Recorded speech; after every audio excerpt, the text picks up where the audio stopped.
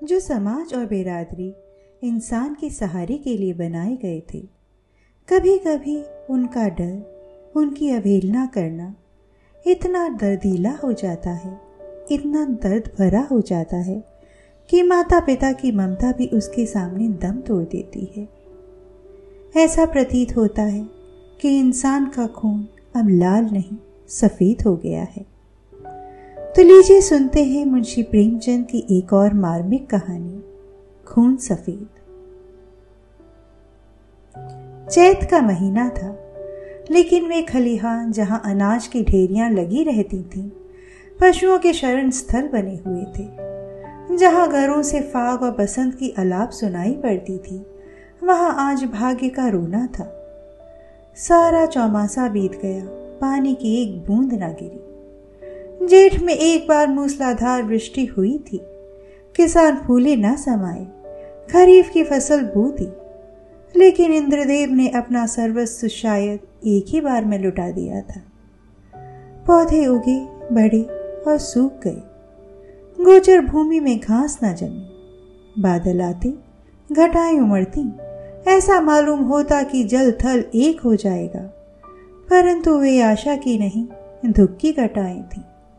किसानों ने बहुतेरे जप तप किए, ईंट और पत्थर देवी देवताओं के नाम से पुजाए, बलिदान किए, पानी की अभिलाषा में रक्त के पनाले बह गए, लेकिन इंद्रदेव किसी तरह न पसीजे।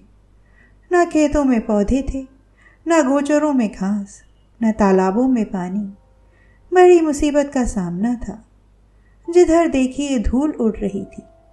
दरिद्रता और क्षुधा पीड़ा के दारुण दृश्य दिखाई देते थे। लोगों ने पहले तो गहने और बर्तन गिरवी रखे और अंत में बेच डाले। फिर जानवरों की बारी आई और अब जीविका का अन्य कोई सहारा ना रहा। तब जन्मभूमि पर जान देने वाले किसान बाल बच्चों को लेकर मजदूरी करने निकल पड़े। अकाल पीड़ितों की सहायता के लिए कहीं कहीं सरकार की सहायता से काम खुल गया था। बहुतेरे वहीं जाकर जमे। जहां जिसको सुविधा हुआ वह उधर ही जा निकला। संध्या का समय था।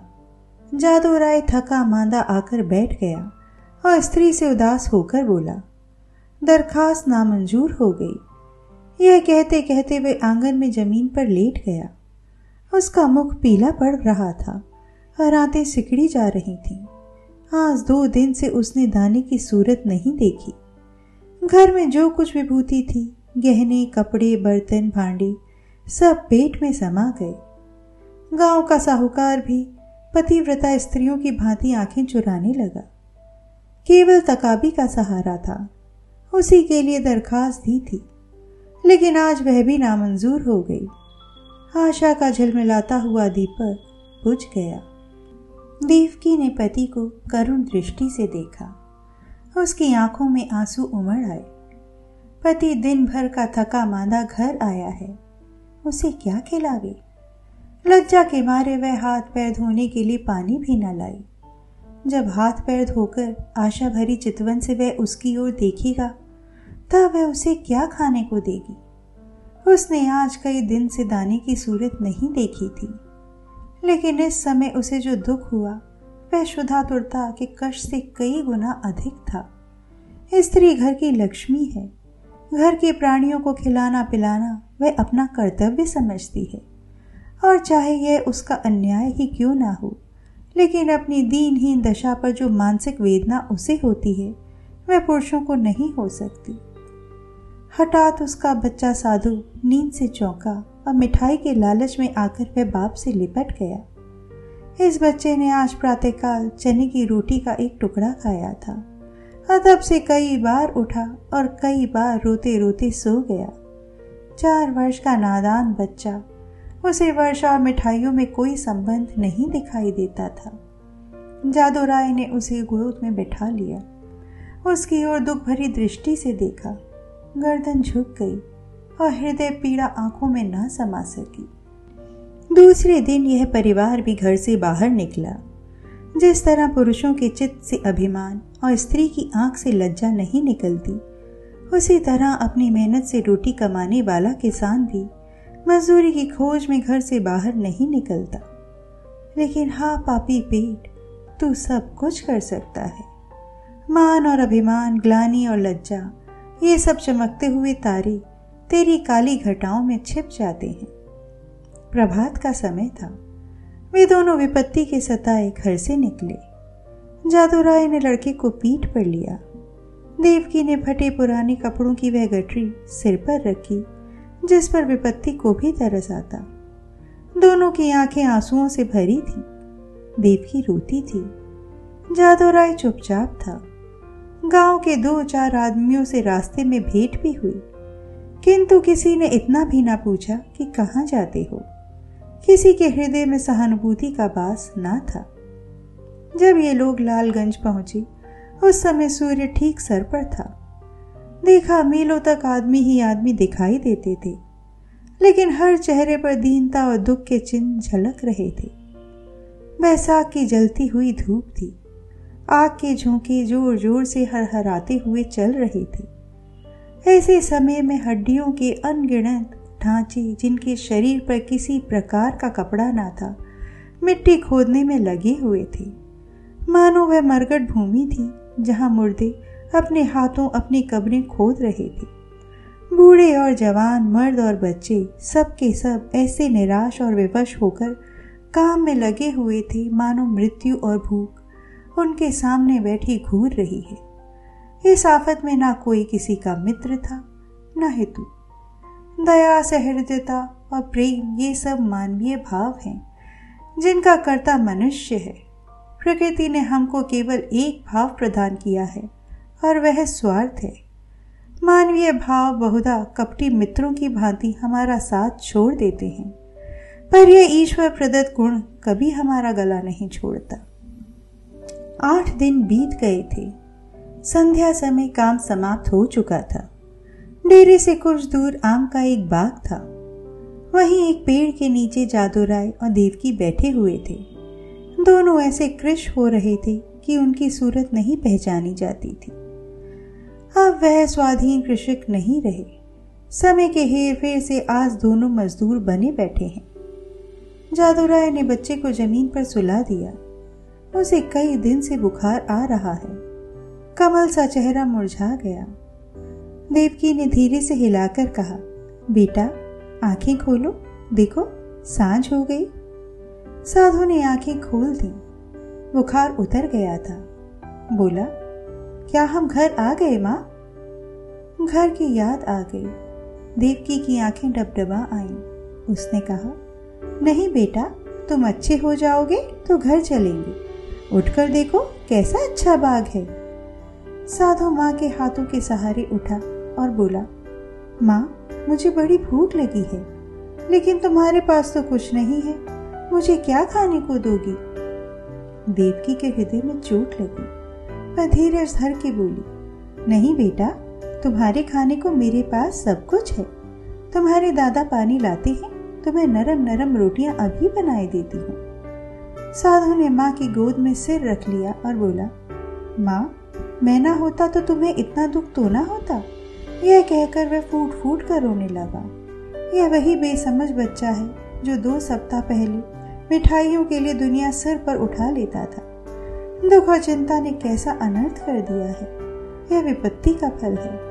कितना दुखपूर्ण करुणाजनक व्यापार है। इसी बीच कई आदमी लालटेन लिए हुए वहां आए। फिर गाड़ियां आईं। उन पर डेरे और खेमे लदे हुए थे। दम के दम में वहां खेमे गड़ गए। सारे बाग में चहल पहल नजर आने लगी। देवकी रोटियां सेक रही थी। साधु धीरे धीरे उठा और आश्चर्य से देखता हुआ एक डेरे के नजदीक जाकर खड़ा हो गया। पादरी मोहनदास खेमे से बाहर निकले तो साधु उन्हें दिखाई दिया।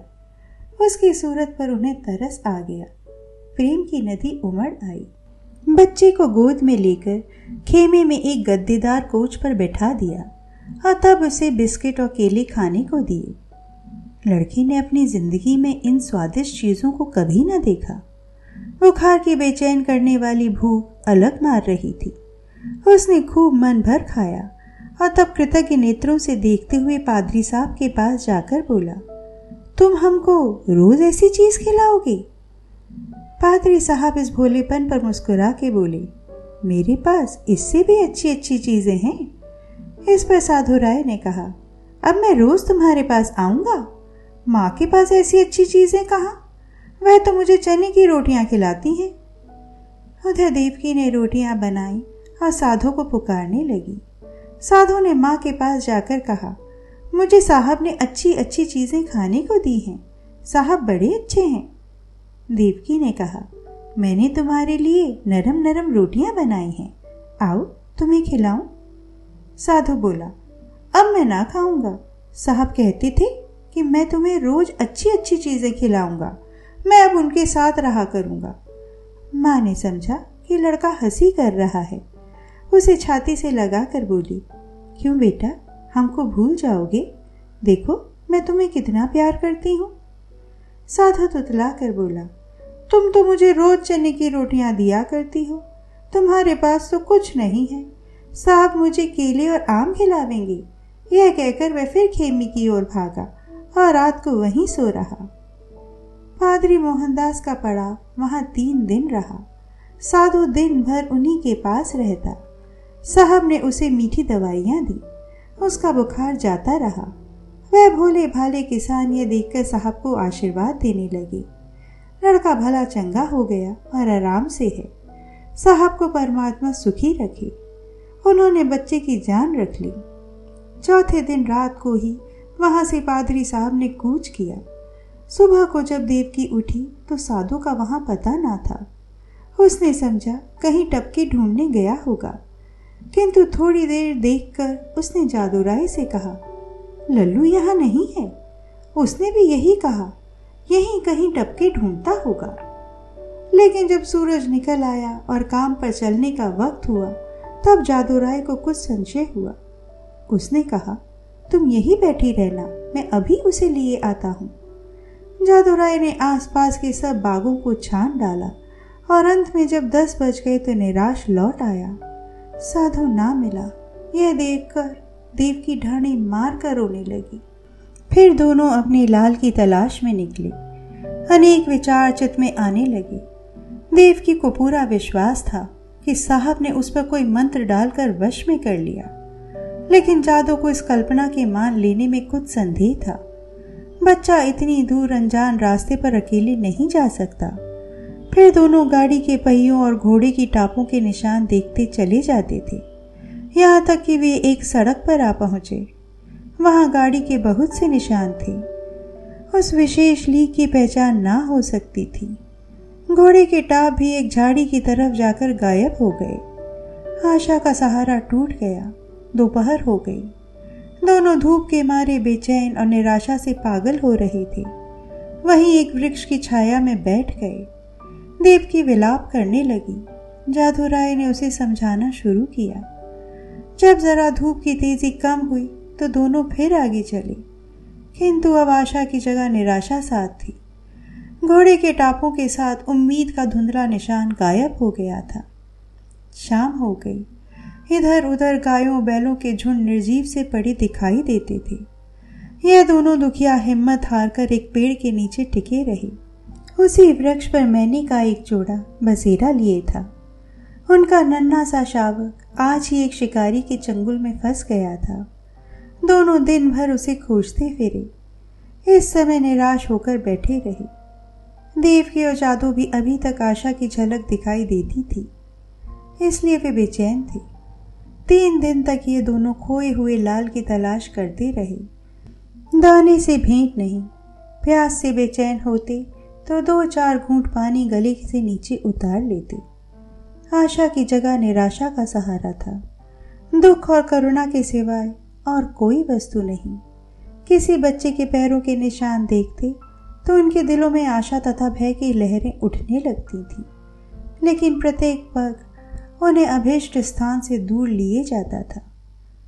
इस घटना को हुए 14 वर्ष बीत गए। इन 14 वर्षों में सारी काया पलट गई। चारों ओर रामराज्य दिखाई देने लगा। इंद्रदेव ने कभी उस तरह अपनी निर्दयता ना दिखाई और ना जमीन नहीं। उमड़ी हुई नदियों की तरह अनाज की ढुकियां भर चली। उजड़े हुए गांव बस गए। मजदूर किसान बन बैठे और किसान जायदाद की तलाश में नजरें दौड़ाने लगे। वही चैत के दिन थे। खलिहानों में अनाज के पहाड़ खड़े थे। भाट और भिखमंगे किसानों की भर्ती के तराने गा रहे थे। सुनारों के दरवाजे पर सारा दिन और आधी रात तक ग्राहकों का जमघट बना रहता था। दर्जी को सिर उठाने की फुर्सत ना थी। इधर उधर दरवाजों पर घोड़े हिनहिना रहे थे। देवी के पुजारियों को अजीन हो रहा था। जादूराय के दिन भी फिरे। उसके घर पर छप्पर की जगह खपरेल हो गया। दरवाजे पर अच्छे बैलों की जोड़ी बंधी हुई है। वह अब अपनी बहली पर सवार होकर बाजार जाया करता है। उसका बदन अब उतना सुडौल नहीं है। पेट पर इस सुदशा का विशेष प्रभाव पड़ा है और बाल भी सफेद हो चले हैं। देव की गिनती भी गांव की बूढ़ी औरतों में होने लगी है। व्यावहारिक बातों में उसकी बड़ी पूछ हुआ करती है। जब वह किसी पड़ोसन के घर जाती है तो वहां की बहुएं भय के मारे थरथराने लगती हैं। उसके कटु वाक्य, तीव्र आलोचना की सारे गांव में दाग बंधी हुई है। महीन कपड़े अब उसे अच्छे नहीं लगते, लेकिन गहनों के बारे में वह इतनी उदासीन नहीं है। उसके जीवन का दूसरा भाग इससे कम उज्जवल नहीं। उनकी 2 संतानें हैं। लड़का माधो सिंह अब खेती बाड़ी के काम में बाप की मदद करता है। लड़की का नाम शिव गौरी है।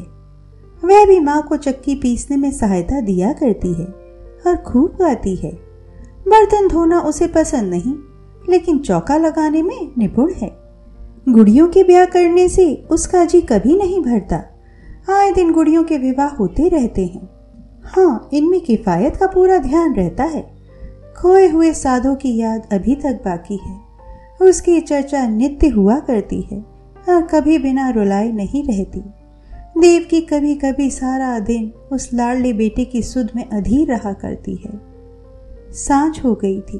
बैल दिन भर के थके मांदे सिर झुकाए चले आते थे।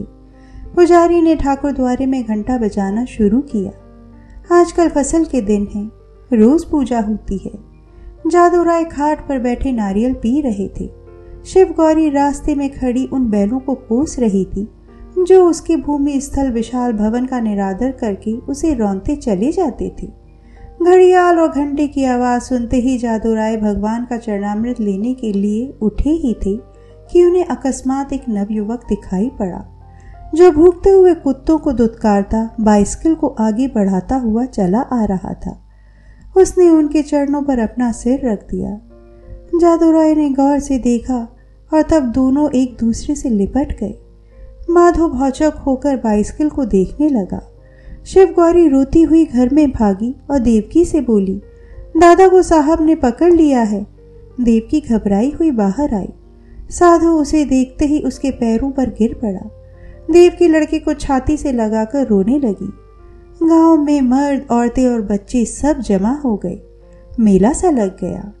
साधु ने अपने माता पिता से कहा, मुझ अब आगे से जो कुछ अपराध हुआ हो उसे क्षमा कीजिए। मैंने अपनी नादानी से स्वयं बहुत कष्ट उठाए और आप लोगों को भी दुख दिया, लेकिन अब मुझे अपनी गोद में ले लीजिए। देवकी ने रोकर कहा, जब तुम हमको छोड़कर भागे थे तो हम लोग तुम्हें 3 दिन तक बेदाना पानी के ढूंढते रहे, पर जब निराश हो गए तब अपने भाग्य को रोकर बैठे रहे। तब से आज तक ऐसा दिन ना गया होगा कि तुम्हारी सुधि ना आई हो। रोते रोते एक युग बीत गया। अब तुमने खबर ली है। बताओ बेटा, उस दिन तुम कैसे भागी और कहाँ जाकर रहे? साधु ने लज्जित होकर उत्तर दिया, माताजी, अपना हाल क्या कहूँ। मैं पहर रात रहे आपके पास से उठकर भागा। पादरी साहब के पड़ाव का पता शाम ही को पूछ लिया था।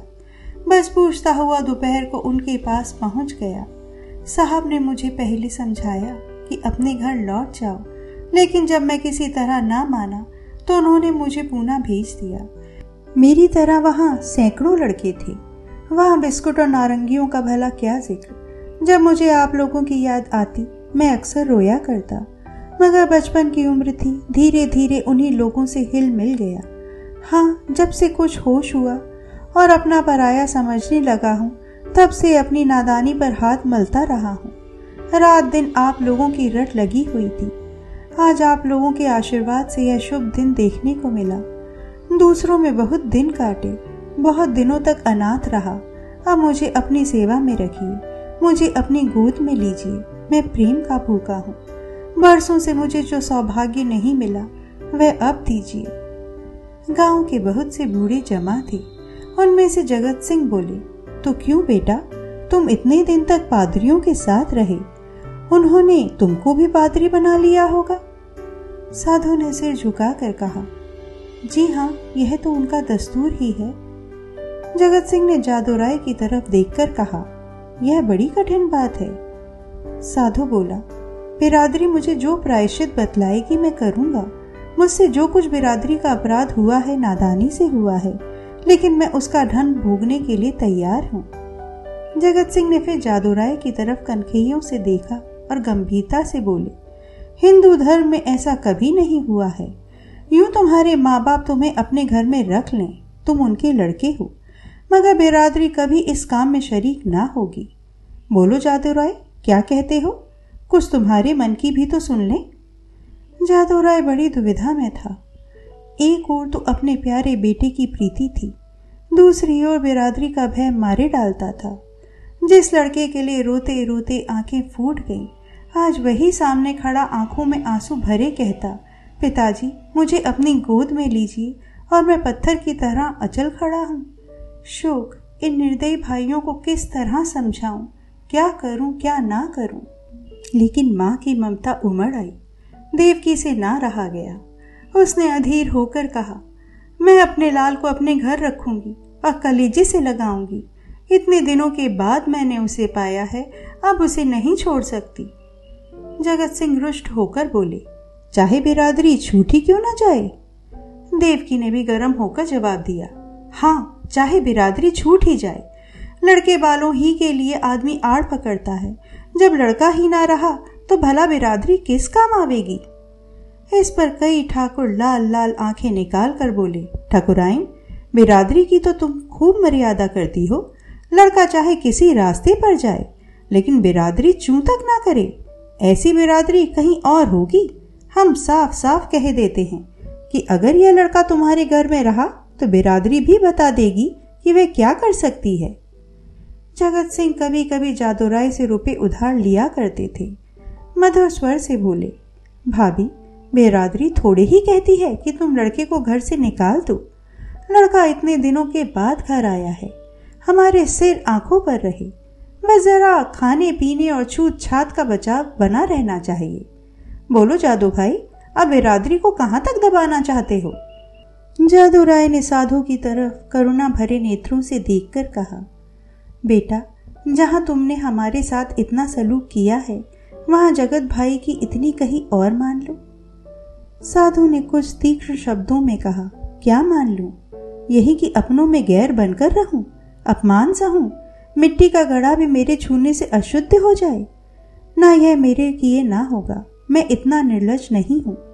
जादूराय के पुत्र की यह कठोरता अप्रिय मालूम हुई। वे चाहते थे कि इस वक्त बिरादरी के लोग जमा हैं, उनके सामने किसी तरह समझौता हो जाए। फिर कौन देखता है कि हम उसे किस तरह रखते हैं। चिढ़कर बोले, इतनी बात तो तुम्हें माननी ही पड़ेगी। साधुराय इस रहस्य को ना समझ सका। बाप की इस बात में उसे निष्ठुरता की झलक दिखाई पड़ी। बोला, मैं आपका लड़का हूँ, आपके लड़के की तरह रहूंगा। आपके प्रेम और भक्ति की प्रेरणा मुझे यहाँ तक लाई है। मैं अपने घर में रहने आया हूँ। अगर यह नहीं है तो मेरे लिए इसके सिवा और कोई उपाय नहीं है कि जितनी जल्दी हो सके यहाँ से भाग जाऊं। जिनका खून सफेद है उनके बीच में रहना व्यर्थ है। देवकी ने रोकर कहा, लल्लू, मैं तुम्हें अब ना जाने दूंगी। साधु की आंखें भर आईं, पर मुस्कुरा कर बोला, मैं तो तेरी थाली में खाऊंगा। देवकी ने उसे ममता और प्रेम की दृष्टि से देखकर कहा, मैंने तो तुझे छाती से दूध पिलाया है, तू मेरी थाली में खाएगा तो क्या? मेरा बेटा ही तो है, कोई और तो नहीं हो गया। साधु इन बातों को सुनकर मतवाला हो गया। इनमें कितना स्नेह, कितना अपनापन था। बोला, माँ, आया तो मैं इसी इरादे से था कि अब कहीं ना जाऊंगा, लेकिन बिरादरी ने मेरे कारण यदि तुम्हें जाति च्युत कर दिया तो मुझसे ना सहा जाएगा। मुझसे इन गंवारों का कोरा अभिमान ना देखा जाएगा। इसलिए इस वक्त मुझे जाने दो। जब मुझे अवसर मिला करेगा तुम्हें देख जाया करूंगा। तुम्हारा प्रेम मेरे चित्त से नहीं जा सकता, लेकिन यह असंभव है कि मैं इस तरह घर में रहूं और अलग खाना खाऊं, अलग बैठूं। इसके लिए मुझे क्षमा करना। देव के घर में से पानी लाई। साधो हाथ मुंह धोने लगा। शिव गौरी ने माँ का इशारा पाया तो डरते डरते साधु के पास गई। साधु ने आदर पूर्वक दंडवत की। साधु ने पहले उन दोनों को आश्चर्य से देखा, फिर अपनी माँ को मुस्कुराते देखकर समझ गया। दोनों लड़कों को छाती से लगा लिया और तीनों भाई बहन प्रेम से हंसने खेलने लगे। माँ खड़ी यह दृश्य देखती थी और उमंग से फूली न समाती थी। जलपान करके साधु ने बाइसिकल संभाली और माँ बाप के सामने सिर झुकाकर चल खड़ा हुआ। वहीं जहाँ से तंग होकर आया था, उसी क्षेत्र में जहाँ कोई अपना ना था। देव की फूट फूट कर रो रही थी और जादूराय आंखों में आंसू भरे हृदय में एक ऐंठन सी अनुभव करता हुआ सोचता था, हाय मेरे लाल, तू मुझसे अलग हुआ जाता है। ऐसा योग्य और होनहार लड़का हाथ से निकला जाता है, और केवल इसलिए कि अब हमारा खून सफेद हो गया है।